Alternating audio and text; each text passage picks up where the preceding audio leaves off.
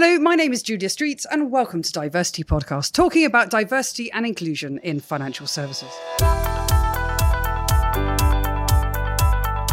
On the podcast, we seek to shine a light on positive progress, call out areas requiring further focus, and offer lots of ideas to help drive change. And today, I'm joined by Mariam Jimoh of the Women of the City Afro-Caribbean Network and Alex Odwell, founder and managing director of Referment.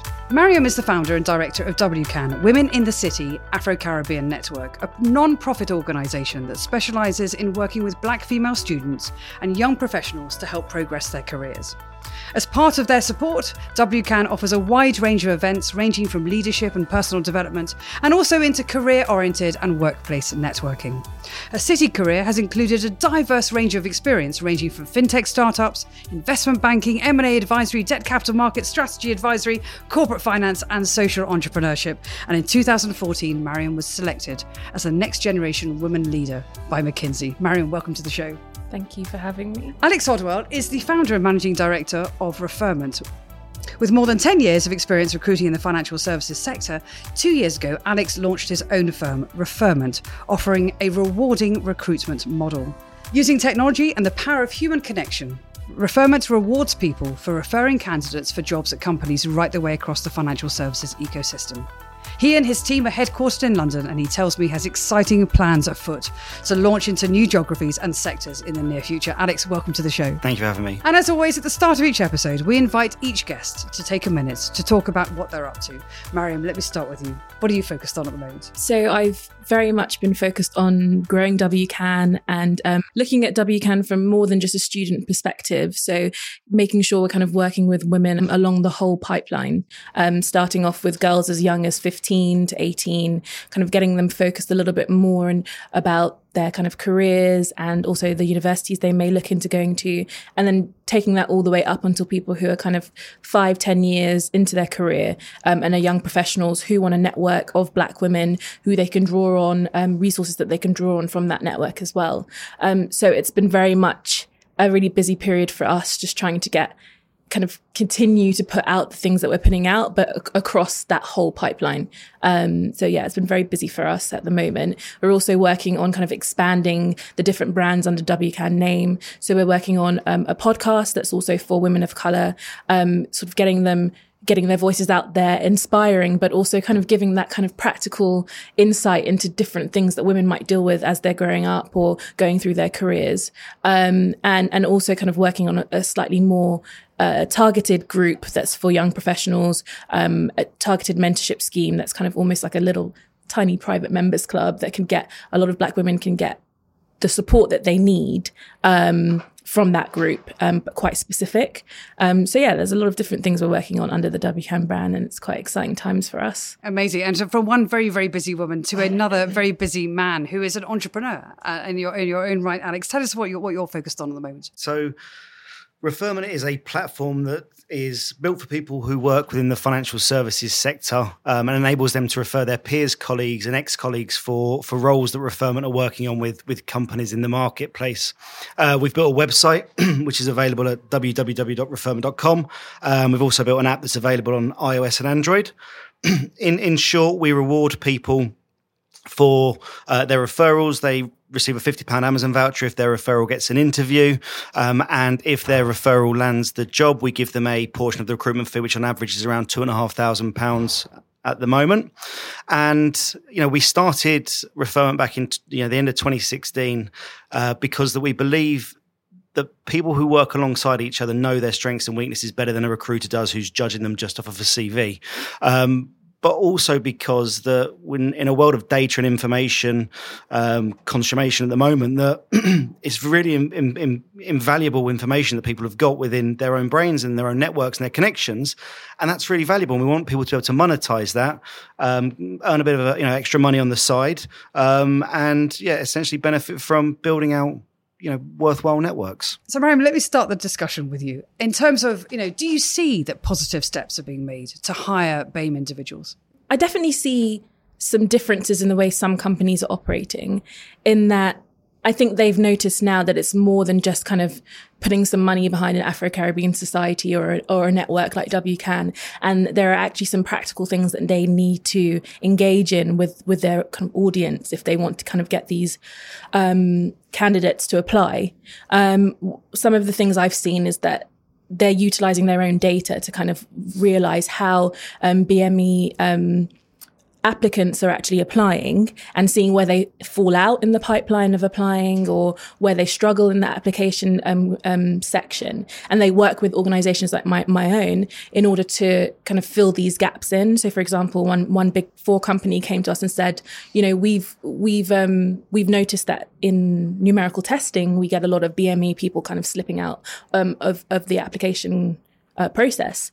And we would like to kind of hold very practical sessions that will help these guys kind of get on board with the sort of testing that we do and explain it to them. And those are the things that they want to work on us with. And then there are other firms that are probably a little bit further behind, I would say, in that they're still kind of thinking about how to go about that. But that's definitely one of the best practical things I've seen so far, where firms are actually utilizing the data that they've collected on BME students, and they're using that to direct their recruitment process, which I think is really interesting. And of the firms that aren't paying quite as much attention to it as they clearly should be, what are the awakening moments when they kind of go, actually, we're going to miss out, or we're missing an opportunity? As much as I don't want to say it, I think when they see other firms doing something different to them, it takes a little bit of a lag, but they say, do you know what, they're doing that, so I think we need to do it too. I'm not necessarily sure that it's like an awakening moment where they're like, okay, it's not working. Because I think what they continue doing is saying, do you know what, we're going to keep doing it this way until there's a reason for us not to. So I think it's very much kind of watching what some of the really big names in diversity are doing at the moment and using that to kind of govern what it is that they do as well. So I've been running WCAN for the last 5 years, and I've definitely seen sort of this kind of canon of people kind of doing one thing and then all firms sort of follow bit by bit afterwards. So I do think it's driven more, say, by that than kind of a light bulb sort of switching on. The power of fear of missing out on FOMO exactly. is incredible, isn't it? In the city. And I mean, Alex, you've been in the city for a number of years in the world of recruitment. I mean, where do you see, when you're working with organisations do they come to you with a brief saying, I'm looking for greater diversity, not only in terms of ethnic representation, but actually across the board? Are they thinking differently in their approach to it, or is it a kind of traditional model to go, just get me a different result? Yeah, I think there's different approaches by different companies, and we've definitely seen over the last couple of years much more awareness from companies to challenge the diversity issues that they've got internally. Now, we don't have, with the exception of on the tech side, companies asking for women in technology, we don't ever have any clients that come to us asking for specific types of people based off the diversity radar or other areas. I think one of the challenges that companies have, or the things that companies have to take into account or be aware of, is that they've got to want to change. They don't have to feel like they have to. And I think you just go back to, you tap into general human psychology, is if you want to do something, you've got to want to do it. There's got to be an actual reason. And what is the benefit of that to the actual company to have a different, workforce or a more diverse workforce? And until companies are able to nail down exactly why and what the benefits will be to them, there will be an element of lip service, driving diversity internally. Do you see that people are paying attention to this is a question to you both actually, are paying attention to the potential and the opportunity to outperform their peers? Mariam, let me start with you, because you say there are some firms who are very much kind of on that journey and others that aren't. Do you think there's with a commercial intention, or is it still a nice to do intention? Like I said, I think the firms that see it from a commercial intention are probably those firms who are kind of pioneering and innovating and thinking of different ways to do things, because there's no confusion that having a diverse workforce makes your company more productive, or it makes your company more profitable. I think McKinsey's done so much research on it. So a lot of the big consultancies have. So it's not really something that's I think can be disputed. So those firms that have really understood that this is a benefit for you in the long run, or the benefit for you as your company, for your clients are not all the same. They're not all from the same backgrounds or all have from the same anything really. So the firms that I see that have kind of taken it from that perspective definitely have made a little bit more progress, or a little bit more innovative, a little bit more kind of forward thinking about the way they approach it.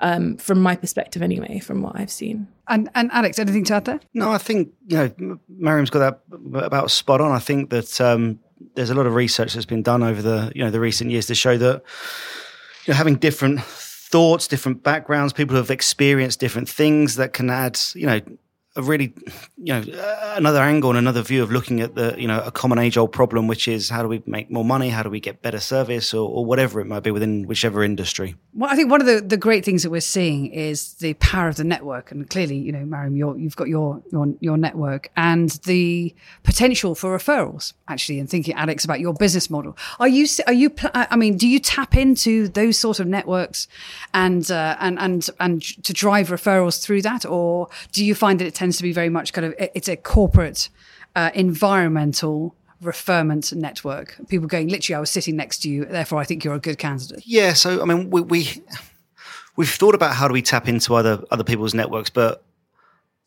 to be brutally honest, we don't want to do it for marketing purposes. We don't want to sit there and jump on the bandwagon of we're teaming up with this charity or this network because it helps us in our pursuit of what we're trying to do in a business. I think there has to be, quid pro quo in any type of business relationship.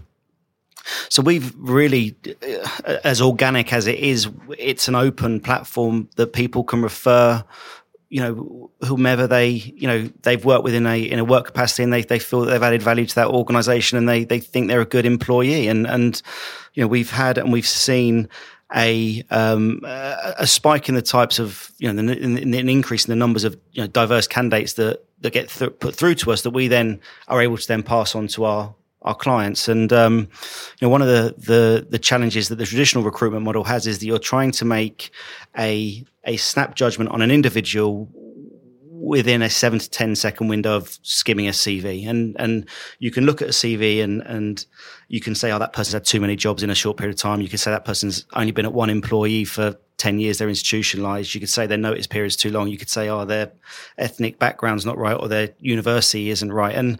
And for me, fundamentally, that's wrong. I think that's, that subconscious bias that people within the recruitment industry have, whether or not they realize it or not, is a barrier to change.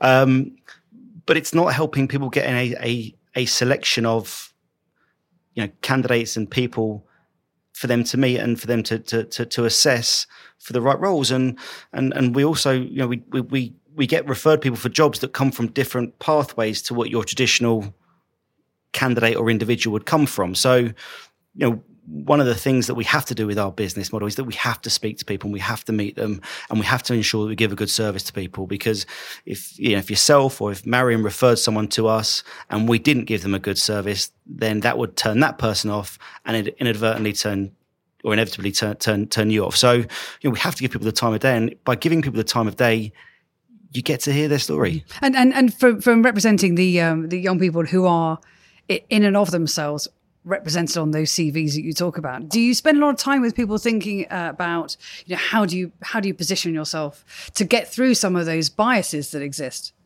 Yeah, definitely. I think a lot of people, like you mentioned, are really focused on that pathway as the perfect pathway to get to an investment banking role or a consulting role, whereas they don't realize that it's really how you position yourself and how you sort of sell yourself from your own perspective that really would get you anywhere. And I think because of that kind of traditional way where kind of firms maybe look at particular universities first, or they look at particular sort of names first, or anything, people sort of think they're less likely to sort of engage or less likely to apply, or I don't think I'll get in or whatever. So I think we spend a lot of time with people kind of telling them, well, this is how you position what you do have to get a role, or this is how you position what you don't have yet, or what you can add to whatever it is that you do have to get a role. I think that thing on changing the mindsets of the people who are also applying is extremely important. It's not so much just about the firms who are saying that we want Oxbridge or we want X, Y, and Z. I think it's also the people who are applying who kind of almost rule themselves out sometimes before they even start because they don't think they follow that pathway, not knowing that actually that diversity in your pathway adds an element that someone else may not necessarily have who had that very kind of straight road to the role. And it's the power of life experience, actually, in many cases on the way. And does that come down then to a question about confidence and being able to find your voice and finding your way in that? Because I'm just thinking, Alex, you were saying about, kind of always meeting a candidate and having that engagement. I mean, that's probably the most important part of how the supply and demand kind of dynamics come together, which is that moment when you sit for a coffee and have your first meeting. Are there any tips you would give for Mariam to take back into the network to say, think about these things? Yeah, I think Mariam nailed it again. It is, you have to understand what value you've given to an employer in the past if you've been in work, and if you haven't been in work, it can be quite difficult. And we've all been there before, but it's about then trying to effectively communicate what the value that you could bring to that business. And for me, value comes down to time and money, really. That's it. Where are you going to help a company make money or save money? Where are you going to help, or where have you helped a company save time or given them, I think one of the other things I've mentioned before is about kind of de-risking things. And it's not in a regulatory sense, but just in thinking of a solution differently to somebody else that maybe balances a portfolio of a company or stops a disaster happening 6 months down the line because they've picked up on something that others haven't. And I think that the confidence thing for me is you have to put yourself out there. You have to appreciate and understand that within an interview process it's there to test you, and far too often. Interviews aren't there to test people; they're there just to be judged, and I don't think that's right. I think there's ways that you can test people who aren't technical. I mean, technical people are fairly easy to test in all less, So go share some insights. How do you test people? I test. So how I test my sales guys, girls, is, if I like them at the end of the interview, I will say to them, really enjoyed that. I'll be keen to kind of continue the conversation and get back in touch with you. And this isn't because I need to feel self-important, but if they don't come back within 24 hours with a note saying, hey, look, really enjoyed that. You mentioned X, Y, and Z. When are you free to meet up again? Because one of the key things that I believe a salesperson is good at is A, following up, and B, being courteous and polite and just, a good person. Now, if I'm giving somebody a buying sign that I like them and they're not picking up on it, then, A, are you interested in the job enough? Which if you aren't, that's fine. That's perfect. But then I don't think you've got just good manners. And so that's one of the things that I do with my salespeople. But you can also, with client-facing people, try and talk them out of a job at the end and say, look, is this really going to be for you? And kind of outline the negatives. And for salespeople, it's great because if you go, hey, look, don't think you're right for this, but thanks very much. And if they go, oh, brilliant, no worries, thanks ever so much for taking the time to meet with me, you've dodged a massive bullet there because somebody that can't handle objections or find a way of overcoming that objection. So I think you've got to try and think a little bit creatively about how you test these people. So, Mariam, where are the big hurdles, the big barriers to change? I think one of the biggest hurdles is a lack of intersectionality. I think when people say the word diverse, it's almost lost its meaning because it represents a bunch of different things. And I think one thing that's quite important is that you realize that people are diverse and they are different, and there are different things you need to do to cater to different people. And I don't think a lot of firms actually realize that. And I don't think a lot of organizations realize that what would make a great working environment necessarily for, say, a Black woman may not necessarily be the same thing that would be for a gay man, for example. There are different things to make different people comfortable. And it's about not just being diverse and throwing a bunch of people in a pool and saying it's diversity, but it's also how do they integrate into your company? How do they integrate in the day-to-day? And are they comfortable staying? Because what we actually find, which is what we're doing more research on now, is that, yeah, the women might get in, but they don't stay very long, or they find their way out at some point, or they move quickly. And I think it's not news to anybody that by the time you get to senior positions, a lot of women have fallen out. And it's not just to do with the kind of general, okay, women are having children or they're getting married. It's not just to do with that. There's an environment that firms are creating for women or black women or anybody that's making them feel as though I can't succeed in this, so I'm going to move and do something else. So I think it's really important to kind of target that intersectionality and think about diversity as not just one big conglomerate, but it's like different parts and different people that need different things, and making sure you're catering to all of them, as opposed to just here's one size fits all and here's a diversity jumper, just put it on. It doesn't necessarily work like that. And one of the things that I hear a lot of people talk about, and guests on the podcast have also commented on, is the risk of using BAME. Because the Black, Asian, minority, ethnic dimensions and dynamics are really discrete. I mean, it's like, just lumping everybody into one category is just, it feels incredibly wrong in this quest for inclusivity and also intersectionality as well. Do you find that organizations are making that mistake, or 100%. What are your views? It's like one of the biggest things we have to deal with, where we have to almost kind of stand on a table and shout at firms that BAME is very different to BME, is very different to Black. Like they're all very different, and the things that you would need for one necessarily wouldn't fit all. And it's not just about diversity in a sense of like, okay, our skin color is the same. It's not necessarily that. It's more kind of how I've grown up is very different from how you've grown up. For example, if you're from Hong Kong, or you're international, you would be put in a BAME sort of situation, but you'd be very different from somebody who's from inner city London, who kind of grew up in zone 1 in a council flat. And do you know what I mean? Even though your skin colors might be different or the same or whatever it is, really, your experiences will be very different. Therefore, it doesn't make sense, like I say, to put all of those together and make them into like one big ball of diversity, because that's not necessarily going to get you the best results. And those firms that are very progressive, do they get that point? Do you find 100%. They're beginning to understand it? 100%. I feel like sometimes firms are afraid to use the word Black. Like you can say it's a Black X or a Black Y. It can be for a Black person. It can be for an Asian person. It can be for any kind of person. And you can say that word. And I think they're almost politically correct about it when you don't need to be. So let's take a pause there and turn to Robert and Cynthia, who have been doing some research to support today's discussion. According to the 2017 BAME Women at Work report published by Business in the Community, there are over 20.6 million women in the UK's working age population. 2.9 million, or 14%, are from a Black, Asian and minority ethnic background. There is a significant difference in the employment rates between white women and BAME women. 72% of white women are in employment, compared to 55% of BAME women. Indian, mixed race and Black women experience employment rates of 65%, 64% and 63% respectively. However, the employment rates for Bangladeshi and Pakistani women are significantly lower, at 30% and 39% respectively. Personal networks play an important part in recruitment. According to the data, 23% of white women use acquaintance networking, while the figure is 19% for BAME women. When applying for roles in financial services, it's often very useful to do some practice aptitude tests.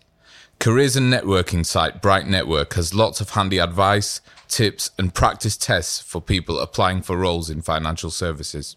And it's interesting, before we went to the break, about the whole question about language. And we have so many guests on the show. We talk about race a lot and ethnicity. And, the resounding response from all our guests is, you need to get stuck in with language. Have courage and be brave about, exactly as you were saying, Mariam, about, even the use of the word Black. And even getting into, but have it with an empathy and appreciation that it's not one grouping about BAME. But there's another thought around that, which is, then we're always catering to individual voices and individual identities in organizations. But organizations don't have the time or the energy or the appetite to cater to those individuals. And they have to meet some minimal requirements around opportunity and pay, career progression, etc. I mean, Alex, let me sort of turn to you with that, which is, when you're talking to organizations, do they want to be talking to individuals, or do they want to be acting for the whole? I think, by and large, when you look at the corporate culture, that's what that's there for. It's about genuinely taking the time to understand your employees and what motivates them. And I think far too often it's the culture and values are left on a wall and they're not actually lived and breathed throughout a business. And just going back to something that Mariam mentioned earlier around that some companies are doing this better than others. I'll be really keen just to hear which ones and examples of how companies can ensure that inclusion is visually seen and breathed and smelt and felt within the business. So what I find is that a lot of firms have very specific community groups within their firms. So they will have sort of a Black group, or they'll have an LGBT group. And I find that when these smaller groups get involved with what the company is doing recruitment wise, it almost does the work for them, if that makes sense. So a lot of firms I've seen, they've got their Black networks to kind of interact directly with Black students, because you would have that connection to, say, an Afro-Caribbean society. And naturally, what you're saying to that student is there is a space where you will feel inclusive in this firm. And it doesn't necessarily have to be hands-on work that the firm is doing, but by giving people spaces where they can be sort of themselves and be individuals, you're almost showing that inclusivity, because that's all people want. They want to be able to look around or speak to someone and feel like, I get where you're coming from. I feel like I'm included in what you're doing, whether we're different or not. So I think that's one of actually the biggest things. So some firms don't even have Black networks or LGBT networks. They don't. Like the most you'll see is a women's network. And I think that's definitely something that firms can really leverage to actually attract a lot of diverse candidates and make them feel comfortable. Which speaks to me that there's huge possibility, and I think what's been wonderful from this discussion is really good practical insights and practical ideas for listeners to take away with them. So I just want to thank you for taking the time to join us today. Mariam and Alex, thank you very much indeed. Thank you. Thank you.